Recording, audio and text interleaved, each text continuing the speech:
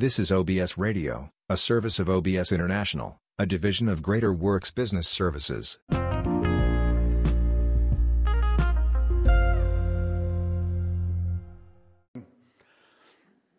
Is even though people who run, they might enter our race now and then. I have friends, pastor friends, who run marathons and Ironman things and half marathons, just all the kind of crazy stuff that they do. Have fun with that, but the friends I have who run and do enter races, something that I've heard them say, and I think it's true, is really when you're a runner, you're really competing against yourself. At the end of the day, and you might be in a race, but really they all have their watches and their timers, and they're competing against themselves. And you'll hear the term personal best.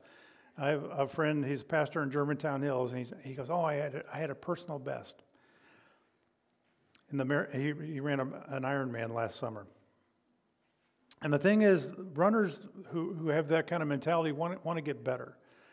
They want to know where they were, what their success, their best was, and they want to do better. They want to get better, whatever their personal best was. They want to improve themselves, and so they measure themselves and they analyze themselves. This is where I was. This is what I was doing, and this is where I am now.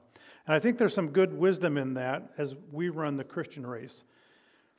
As we look at areas of growth or areas where we need to grow in the Christian race. And like a runner, we don't compare ourselves to each other. If you're comparing yourself, we talked about this yesterday, Jeremy and I in the car. When you want to head a direction that's not good, what we do is we compare ourselves to people who are worse than us, don't we? Instead of, when we want to do better, we compare ourselves to people who are better than us. And so what we do when we start comparing, we start looking around like, well, I'm not really doing that bad. And ultimately, the one that we compare ourselves is our big brother, Christ. And we want to be like him. And so we compare ourselves to him, and we look at areas where we need to grow, we need to do better than we have in the past. And it takes some honesty, and it takes intentionality, and it takes like this. This is an area where I need to do better. And the assumption that I'm going to make this morning as we start this little message is, the assumption is that's where we all are. I'm going to assume that if you're a Christ follower, that's you. You want to do better than you did last year. You know what your personal best spiritually is, and you know what that looks like for you, but you also know the weaknesses that you had last year. And so I'm going to assume that we all are on the same page where we want to do better for the Lord. We want to do better in the race that we're called to run than we have in the past. And that the title of this, Running Your Best Race, I think that's a good goal. I want to do the very best I can for Christ this year. And so what we're going to do is we're going to look at Scripture and look at 5, if you will, running tips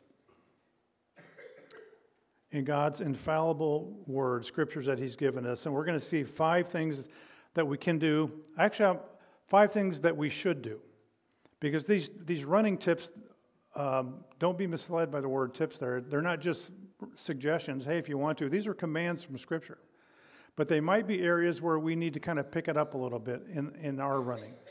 So there are 5 tips that we should incorporate and put into our lives as we run the Christian race in 2024. So you have an outline in your bulletin there with some blanks to fill in if you'd like to follow along. And we're going to do something a little different this morning. I know it's going to stretch you, but it's the first Sunday of the year, so we're going to do that. The verses will be on the screen. I'm always afraid there's going to be somebody without a Bible. But if you have a Bible, I'm going to have you turn to one passage for each of these 5 points. I know that's like work, but you'll be okay. So let me encourage you to do that. If you have a Bible, or if you have a Bible on your phone or on a tablet, that's awesome too. But I'm going to encourage you to, just 5 passages you got to turn to this morning, but I'm going to encourage you to do that. Just kind of a way of stretching us this morning. So, number one in your outline there is eliminate the things that are slowing you down. Turn to Hebrews 12, verses 1 and 2. And again, the verses will still be up here, but it's good to learn, it's good to get in that habit of turning to the passages. Hebrews 12, 1 and 2. And I'll give you a second.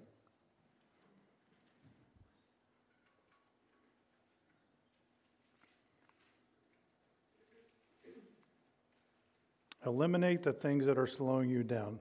Hebrews 12, 1 and 2 says, therefore, since we are surrounded by such a great cloud of witnesses, let us throw off everything that hinders and the sin that so easily entangles, and let us run with perseverance the race marked out for us, fixing our eyes on Jesus, the pioneer and the perfecter of faith. For the joy set before him, he endured the cross, scorning its shame, and he sat down at the right hand of the throne of God. All right, there's a lot packed into those two verses. Those two verses could be a series in themselves, but for our purposes this morning, I want to zero in on one little truth in those verses. And that truth, for us to run well, it's in verse 1. We need to throw off the sin that so easily entangles. I think sometimes that phrase in this passage is neglected a little bit, because we look at we focus in on everything that hinders, and we've talked about this passage enough around here that those are the things that aren't necessarily sins or they're not bad, but they just kind of have taken a priority in our life that they shouldn't have. So we talk about that, and we talk about fixing our eyes on Jesus all the time here. But in the middle there's that little, and the sin that so easily entangles. And I think that we tend to maybe skip over that more than we should. So that's where I want to drill down this morning and focus on the sin that so easily entangles, or sin so easily that trips us up. Years ago, on Sunday mornings, we preached through the book of Hebrews. And I remember when we got to this passage, one of the things we did, I was trying to remember who it was. Maybe you can help me remember this morning. But to kind of illustrate this, that the sin that so easily entangles, I had somebody, was it Judah? Somebody who was a runner at that point, and this was years ago. But I had them down here, and I had a rope, and I tangled it all through their legs. And I think I actually raced them down the aisle. And I think I won, which was the point of the illustration, that when sin entangles us, and that's the wording here, the sin that so easily entangles us, it hinders us, it keeps us from running the Christian race like we should. And so, simply this morning for this first point is what's that for you? What sins do you need to determine, in the words of the writer of Hebrews here, determine to throw off so that you can run the race for Jesus well? What are those things for you? I'm afraid that too often, we coddle and we excuse, we rationalize, we put up with, or I think probably most often we try to manage our sin instead of throwing it off. Or even a more extreme or severe verse, Colossians 3 and 5 says, Paul says, for you died and your life is now hidden with Christ in God. You're dead. You're a dead man walking. That's what Scripture teaches. But your life, not that we're not spiritually dead, we're spiritually alive, and our lives are hidden with Christ in God. And so he goes on to say, so put to death, therefore, whatever belongs to your earthly nature. We still live in fallen, carnal flesh. And so one of the tasks that we have as Christ followers, as long as we're in this world, is to put to death that stuff that still resides in our flesh that's contrary to what God would have for us. And it doesn't say figure it out or manage it or kind of execute it, put it to death. And so again, this morning, as we talk about this eliminate the things that are slowing you down, what is that for you? And that's not a rhetorical question. Like right now, think, what are the sins that are just kind of like entangling my heart? They're slowing me down. And that takes honesty and that takes humility to have that conversation between you and God. But what are those things? Is it pride? Is it self-righteousness? Is it a grumbling spirit? Is it a critical spirit? Is it gossip? Is it using speech that's unbecoming of a Christian? Like we talked about in Sunday school, is it discontentment? Is it sexual immorality? Whatever it is, whatever the Holy Spirit right now is like poking you in the chest and saying, this is the thing for you. Whatever it is, determine on this first Sunday of the new year, by God's grace and with His enabling, not to indulge that any longer.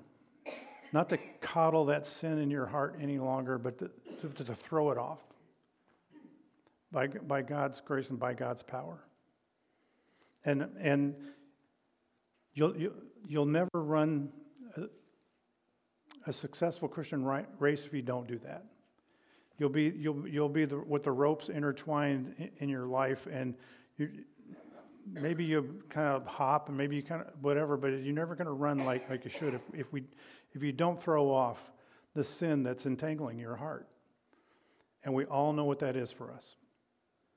And so I like that this is the first one, because this is really where we need to start is taking care of that in our lives and confessing that. Eliminate the things that are slowing us down. Number 2, mind your daily disciplines. Turn to 1 Corinthians 9. 1 Corinthians 9, 24 through 27.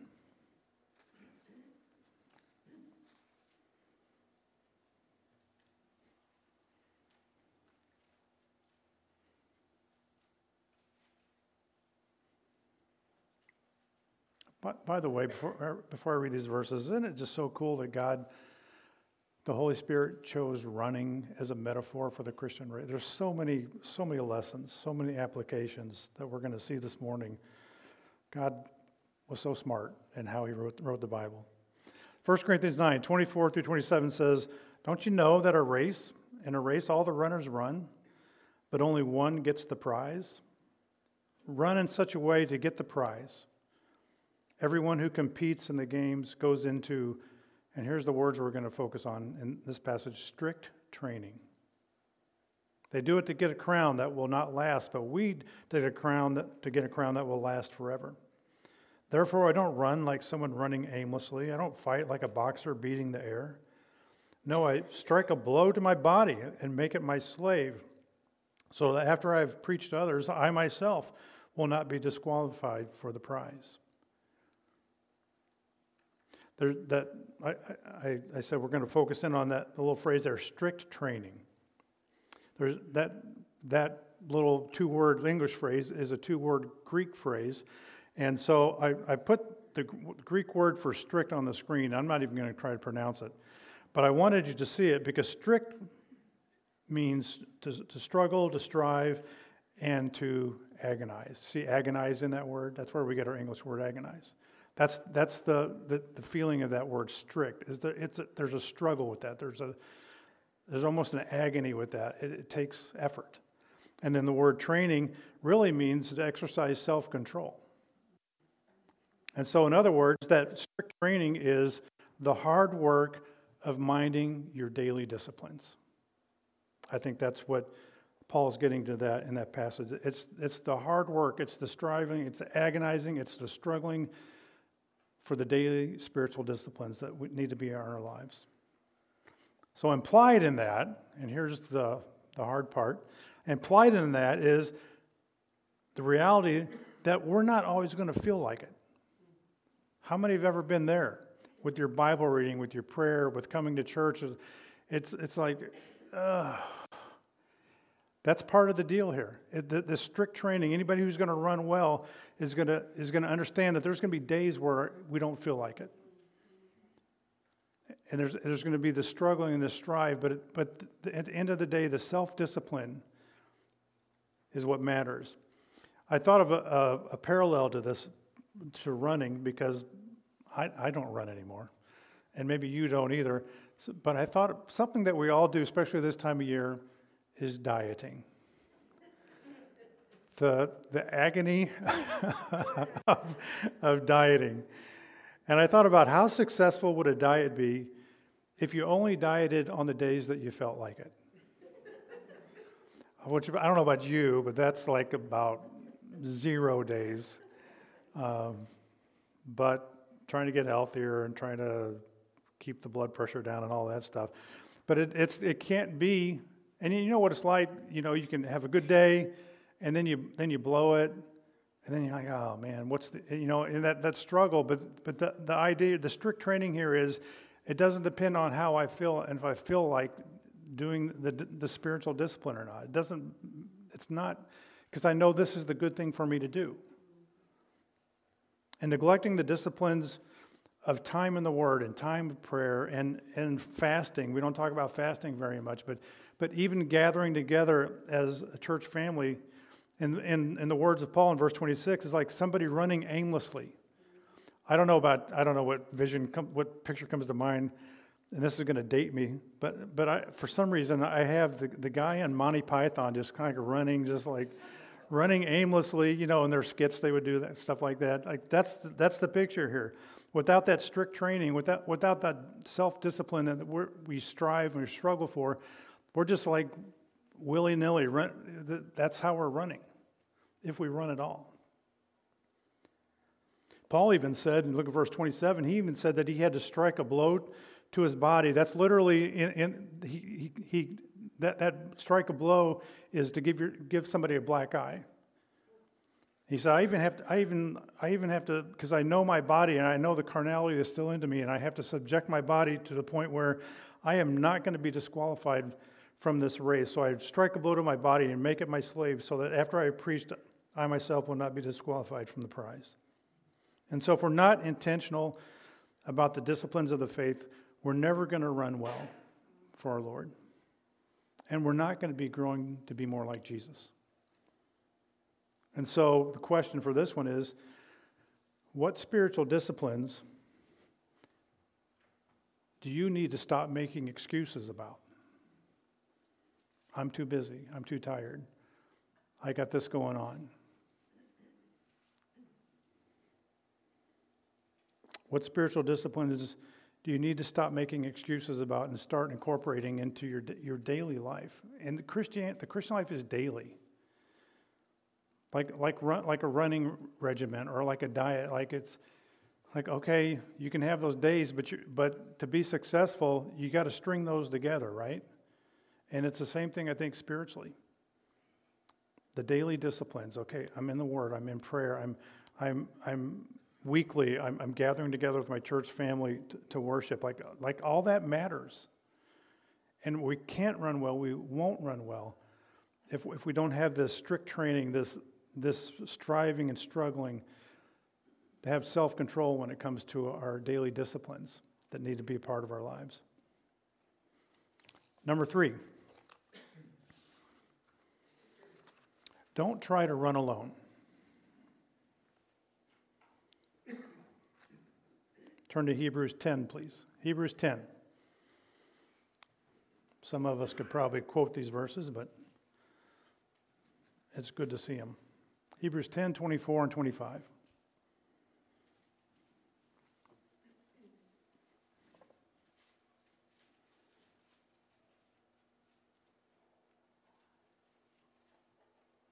Don't try to run alone. Hebrews 10, 24 and 25 says, and let us... Now, as I read these, maybe you haven't done this before, listen for the communal, the corporate language in these verses. Let us, there's the first one. Let us consider how we may spur one another on toward love and good deeds, not giving up meeting together, as some are in the habit of doing, but encouraging one another, and all the more as you see the day approaching. You can't, those words that I stressed as I was reading those verses, you can't do that alone. You can't do those us and one another's and all that. You can't do that alone. And so I was thinking about the concept of running together, group running. And again, I'm not a runner. So I had to look it up on the internet. And I thought, what would a runner say are the benefits of running with other people, group running? And so with the magic of the internet, I Googled that. And I found this article, and I found this article that said 10 benefits of running together. And I'm going to read through that list of 10 here in a second. And I was reading that list, and I thought, this is the genius of God in the parallel, the metaphor of running with the Christian life, because this list is us. This list is church.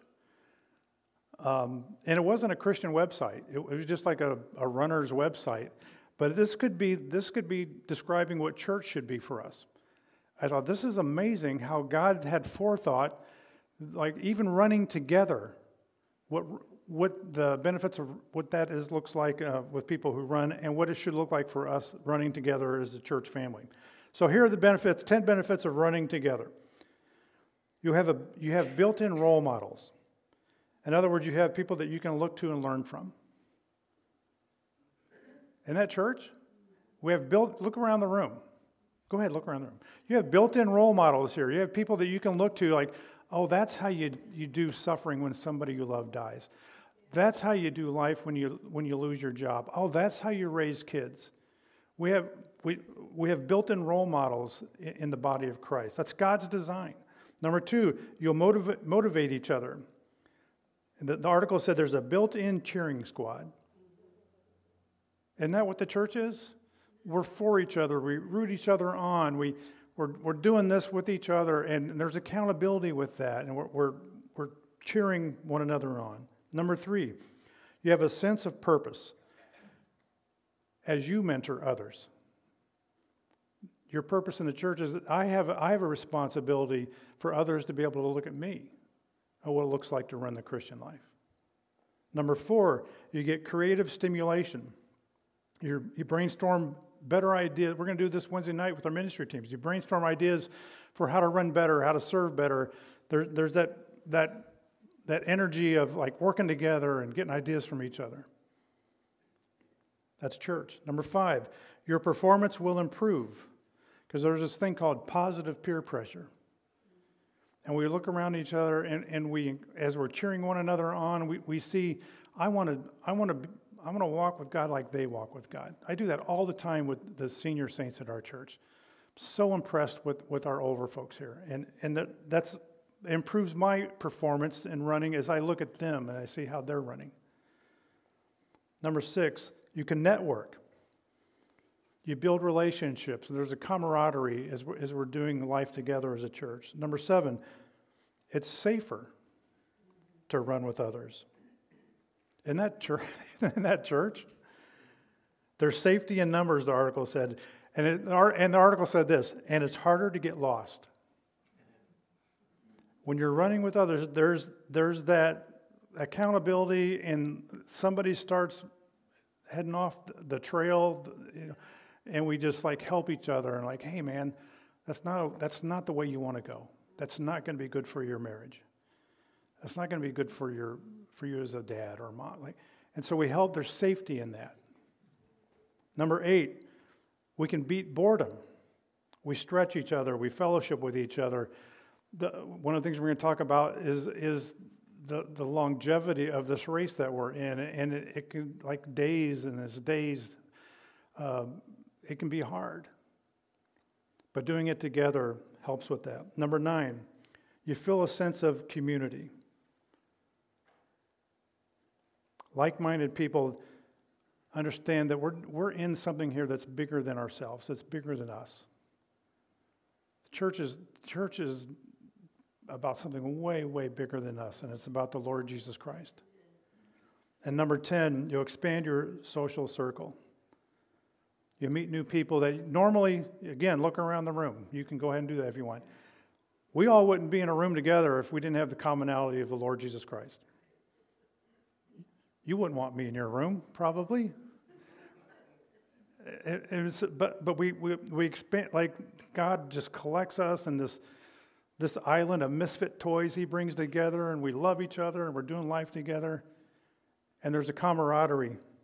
that only Christ and the Holy Spirit can cause. And again, we're not competing against each other. We're competing against ourselves. And there are the running alone times where you're in the Word yourself and you're in prayer by yourself. But those things shouldn't be a substitute for us running together with our church. In fact, I would say this. I have in my notes and I got it highlighted. It's impossible to run well for Christ if you're not running with your church family.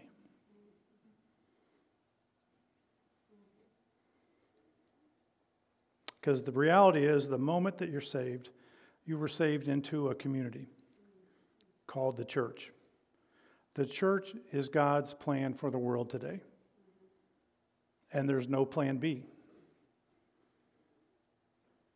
It's meant for our good, it's meant for our growth, it's meant for our care, it's meant for our safety.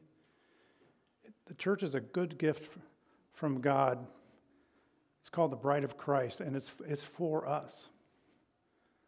And I think in our world today, we tend to say, well, I work with Christians, and we talk about the Lord at work. We pray over our lunch. That's not church. Well, I have Christian friends that's not church. Church is a group of believers where the ordinances are followed, and there's biblical leadership, elders and deacons, and there's other things, but that's church. That's God's design for church. So be careful about saying, I'm not running alone. I've got Christian friends that we go out every Friday night, whatever. That's not church. And that's good. Do those things and have those people in your life. But that's not church. God's design for the world today, His plan for the world today is the local church. And you can't run the Christian race well if you're not running with people in your church. And I know people. I know them personally who are ignoring this command in Scripture, and their lives are a train wreck. Oh, we know people are, we get together, we go to dinner and stuff, but they're totally disengaged from a church, and it's not going to work. You can't outsmart God. You can't say, well, I'm going to do it my way, but it'll be okay. You can't outsmart God. There's an old saying, and I looked it up. I don't even know who said it, but I wrote it in my notes here. Satan watches for the vessels that sail without a convoy. Don't try to run apart from your church family. Have Christian friends. Have people that you hang out with, but never let that be a substitute for the body of Christ. There's something different about what's in this room right now. Don't try to run alone. Number 4, since we're in the weeds here, avoid political and cultural quagmires as much as possible. Cindy goes, I told her what this point was. She goes, well, you're going to have to tell people what a quagmire is. So it is what it sounds like. I don't even know what the definition is, but we kind of all know, don't we? Avoid the political and cultural quagmires as much as possible. Every once in a while in this world, you're going to have to run through some mud. That's just life in a fallen world. But don't go looking for it. And avoid it when you can. I'm not suggesting that we should have our heads in the sand and we should be naive about things that are going on in our world. I don't think that's honoring to the Lord either. But that can't be where we live. We need the majority of our running time to be on the solid ground of the Word of God, focusing on what He wants us to focus on. Things like that are listed in Philippians 4:8. Whatever is true, whatever is noble, whatever is right, whatever is pure, whatever is lovely, whatever is admirable. If anything is excellent or praiseworthy, think about those things, to paraphrase Paul. Think on such things. The opposite of the quagmire. Turn to 2 Timothy. Turn to 2 Timothy if you would. Fascinating verses as it relates to this point we're on right now. If you're in Sunday school, your Bible ought to open to 1 Timothy. Just go a little to the right. 2 Timothy 2. Look at verse 4. No one serving as a soldier gets entangled in civilian affairs, but rather tries to please his commanding officer. And then jump down to verse 23. Don't have anything to do with foolish and stupid arguments, because you know that they produce quarrels. And the Lord's servant must not be quarrelsome, but be kind to everyone, able to teach and not resentful. Civilian affairs, getting entangled in civilian affairs aren't necessarily wrong or bad things, but they're not what the soldier signed up for. When you sign on the dotted line, it was fun at our Evergreen luncheon last Friday. I was the only guy, and I was looking around the table. I was so thankful for the men who were around the table. I was the only one that wasn't in the military at our table. And I think they were all in the Air Force. Am I right? All Air Force guys. Is there a hoo-ah, or is there something that Air Force guys say? I don't know. You can tell I don't know what I'm talking about. But when you sign up for the Air Force, and you sign your name on that line, you're like saying, okay, civilian affairs are not going to be my concern right now. What my commanding officer wants is going to be, from here on out, what I focus on. And when we sign on the line, we accept Christ as Savior, that's what we're saying. The stuff of this world, those other things, it's not like they're not important anymore, but they're not going to be my main focus. Pleasing my commanding officer, Jesus Christ, is what's going to be the priority in my life. And we need to be really careful with this, getting caught up and consumed with things of this world to the point where they become distractions away from that. Our main priority being pleasing our commanding officer. And I'm not saying those are bad things. I'm not saying we shouldn't even know or care about those things, but they're not the thing for somebody who's a soldier of Jesus Christ. They're not our primary focus. And this is an election year. And chances are it's going to get messy again. Maybe messier. And we should be informed, and we should pray, and we should stand up for biblical principles, and we should vote. But we should let pleasing our commanding officer be the primary focus of our lives. And if we spend a lot of our time, just to put it on the bottom shelf, if we spend too much time on Fox News or Joe Rogan or whatever, however else you consume stuff of this world, you're not going to run well. You're going to be entangled, in the words of Paul here, entangled in civilian affairs. And again, it's not being naive, but it's also not being consumed by that. And that's a hard thing in our world today, because it just comes at us like a fire hose on reels and on news and on just whatever. And we have to be really careful about letting that be the thing for us as Christians in this world. Because at the end of the day, Scripture says that we're not Republican, we're not independent, or whatever we might say we are. We're citizens of heaven. Peter says in 1 Peter 2:11 that we're sojourners and exiles in this world. We're sojourners and exiles. And if we get consumed, here's another thing about just getting caught in that quagmire of politics and culture in our world. A lot of times when that happens, we stop being evangelistic and we start being antagonistic. John MacArthur has a quote, and kind of paraphrasing his quote, he says, when that happens, those with opposing views become the enemy rather than lost souls who need Christ. Doesn't that happen? And we live in a divided culture, divided world, and there's friends and enemies. That's not a Christian perspective of the world. There's people who need Christ. And when we get stuck in that mud, the quagmire of whether it's culture or politics in our world, we can lose perspective, and we get an unhealthy, everything is skewed. So to run well for Christ, we got to, as much as we can, and there's a balance there. Again, you got to figure that out with a lot of prayer and God's help, but be wise about that, especially this year.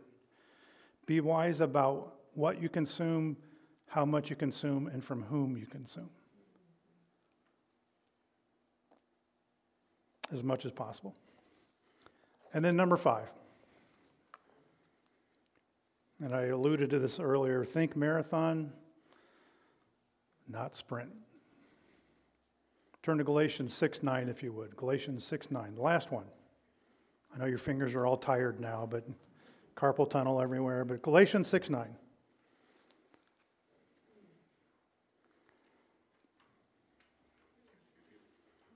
Actually, I alluded to this verse. I think it was back at the Christmas banquet. God was just working on me with a lot of things, and He still is. But it was an interesting month, and this verse has just been challenging to me.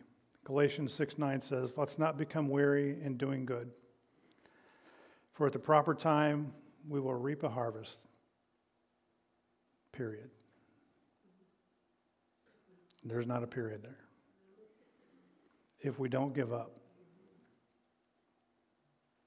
As we run this race, we need to think endurance. And the phrase that's been in my mind for months now is long game.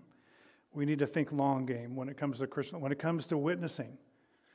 We live in post-Christian America, so witnessing is going to be a long game. Sanctification is a long game. Not growing weary in well-doing is the long game, and that means we don't quit early.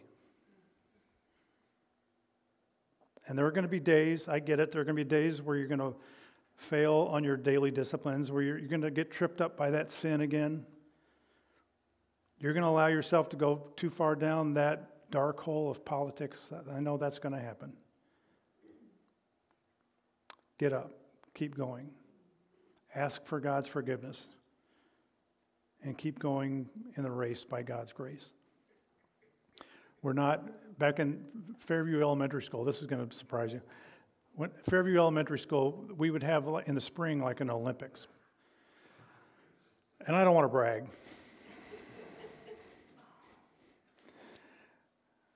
But I was the school champion in the 50-yard dash.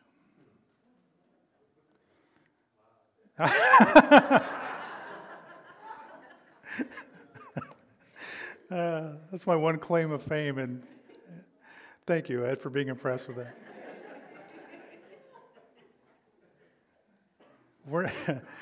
We're not in a 50-yard dash.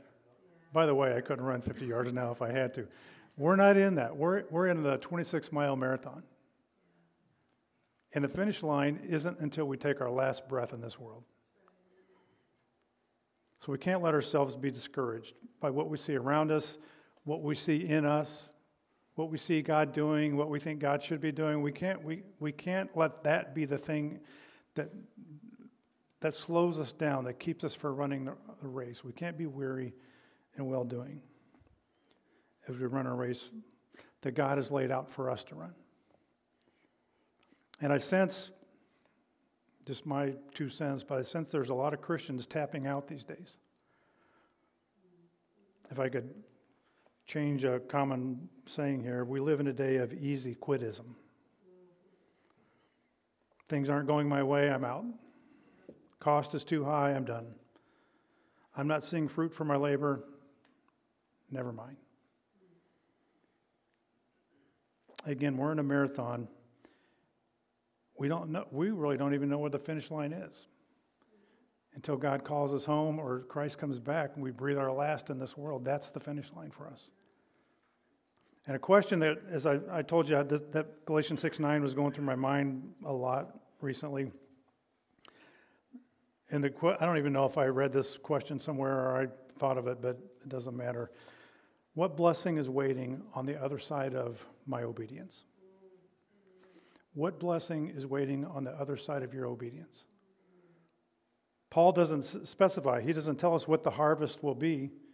It could be souls saved. It could be spiritual growth in you, in me, in us. It certainly, I think we can say it's fruit of the Spirit is part of the harvest. All he says is God promises that if we don't quit, we're gonna know a harvest. God will bless our perseverance. And that requires that we think marathon. One of the things I've learned a long time ago, 40 years ago, when I started driving back and forth between here and McCain, Pennsylvania, is you just got to adjust your mind to, this is going to be all day. If as kids we get to Decatur or Champaign and we say, are we there yet? Are we there yet? Are we there yet? It's going to be a day of frustration. And we got to adjust our mentality, our minds to, we're in this for the long haul. God, until you say it's done, I'm going to keep going. I'm not going to grow weary in what you've called me to do. And the cool thing, and we talked about this last Friday, a little short devotional at the Evergreen Luncheon. The cool thing is about how God has built hope into the Christian life. Christianity is a faith, a religion of hope. We have a religion of optimism.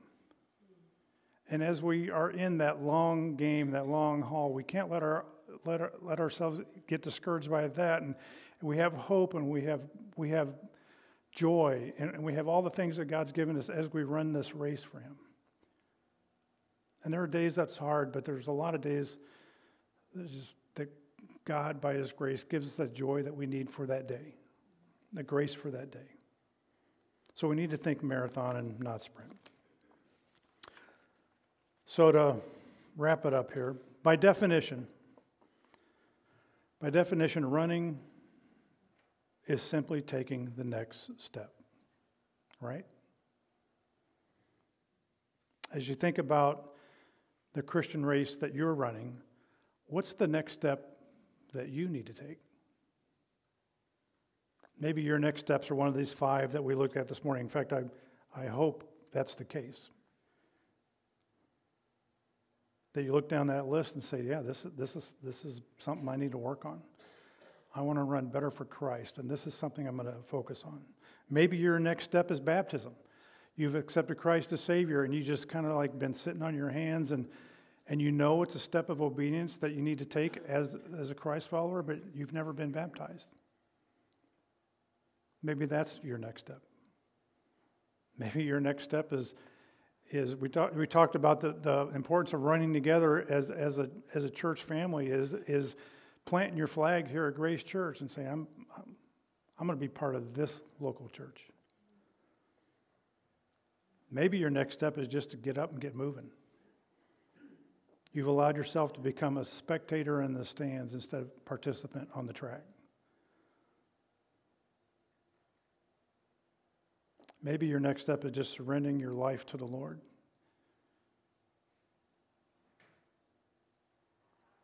For whatever reason you've been holding back pride or embarrassment, whatever it is, and maybe your next step is, I don't know Christ as Savior.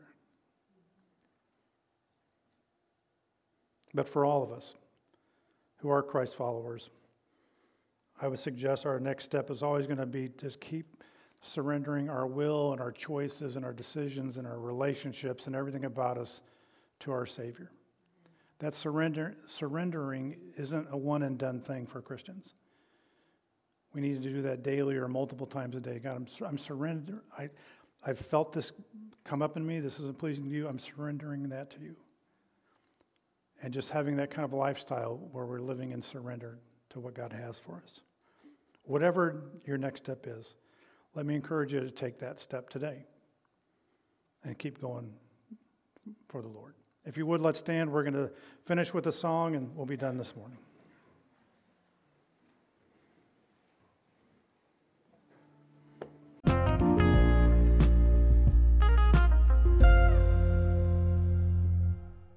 The views expressed on this program are those of the guests and not necessarily the views of management and staff of OBS Radio, OBS International, and Greater Works Business Services. Guests who appear on this podcast are not required to pay a fee and is made possible by radioguestlist.com.